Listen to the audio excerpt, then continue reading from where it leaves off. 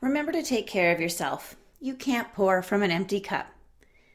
So today is part 2 of the physical self-care series. If you remember from last time, I said that I had to cut the last message into 2 pieces because it was far too long. So I do hope that this is adding value to you. And today I am going to be giving you some really practical tools that you can use in your everyday life. All right, enjoy. Hello, everyone, and welcome to the show.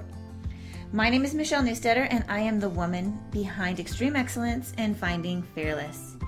It's my goal to help you to create strategic action plans so you can get unstuck and create the life you dream. Make sure you subscribe, leave a review, and tag us on social media using hashtag Finding Fearless so that we can see how you're creating your life. Hey there and welcome. So we are going to continue the discussion on self-care. Now, water is also really important in our physical self-care. Your body uses water in all of the cells, organs, tissues. It helps regulate temperature. It maintains other body functions. And your body loses water throughout the day through our breathing, through sweating, through digestion. It is really important that we rehydrate by drinking lots of fluids and eating foods that contain water. Now, I'm going to toss in this photograph of the water piece. I think it's really important that we understand how important it is for our body. Now, the last one is sleep. See, sleep plays a vital role in good health and well-being throughout our life. Getting enough quality of sleep at the right times can help protect your mental health, your physical health, your quality of life, and your safety. See, during your sleep, your body is working to support healthy brain function and maintain your physical health. Sleep helps your brain work properly. While you're sleeping, your brain is preparing for the next day. It's forming new pathways. It's helping you learn and remember information.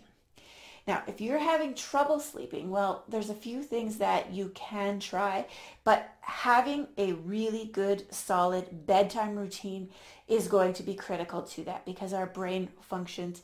It loves and thrives routine. I know you're busy, and finding the time to take proper care of yourself can be hard.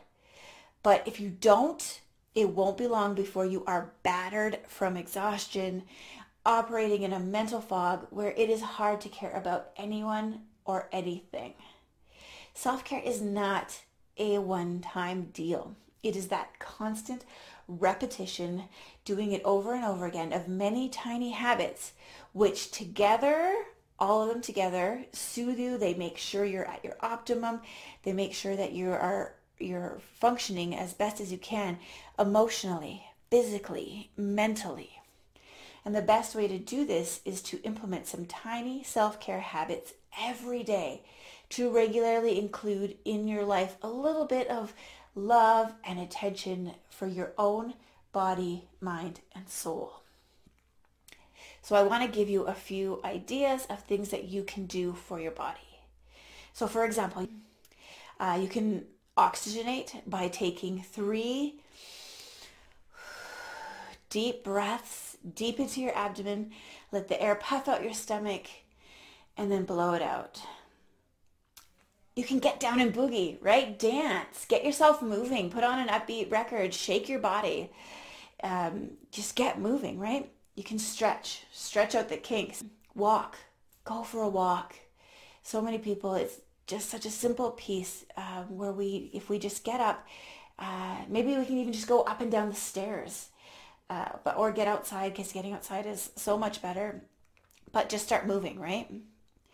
You can also narrow your food choices. You can just pick a couple healthy breakfasts, lunches, dinners, and just rotate for the week. That way you don't have to think too much into it. If you make one small change in your diet for the week, maybe drink an extra glass of water or have a few more veggies with each meal, just something positive for your body, but just one thing at a time, right? Hey, what about taking a nap? Just a short nap can reduce the amount of sleep debt that you have, and it can leave you ready for action. And in fact, it's those short naps that are good for you, just 20 minutes, 10 minutes. They just get you revitalized. Now, one of the things you can do is get moving first thing in the morning before you do any tech. Because one of the things is that they say is that those people who check their emails first thing in the morning are 30% less productive throughout the course of the day. See, incorporating a few of these tiny self-care ideas in your day, that's going to help you keep yourself in tune. So which one are you going to try first? Don't take your mental and physical health for granted. If you're feeling sick, it's better to stay home than to push yourself. That's because you'll be much more effective overall if you take a day to recuperate as opposed to letting yourself get run down and then operating at half speed for weeks. Or worse, pushing yourself so hard that you actually get burnt out. And you know what? If you're noticing that your mood isn't very good, what you can do in that body scan piece is just take a look at what's going on for yourself. Am I tired? Am I hungry? Have I drank enough water? Because sometimes we can change our mood by just giving ourselves a little bit more energy, moving, eating, or resting. But we just need to know what our body needs at that moment.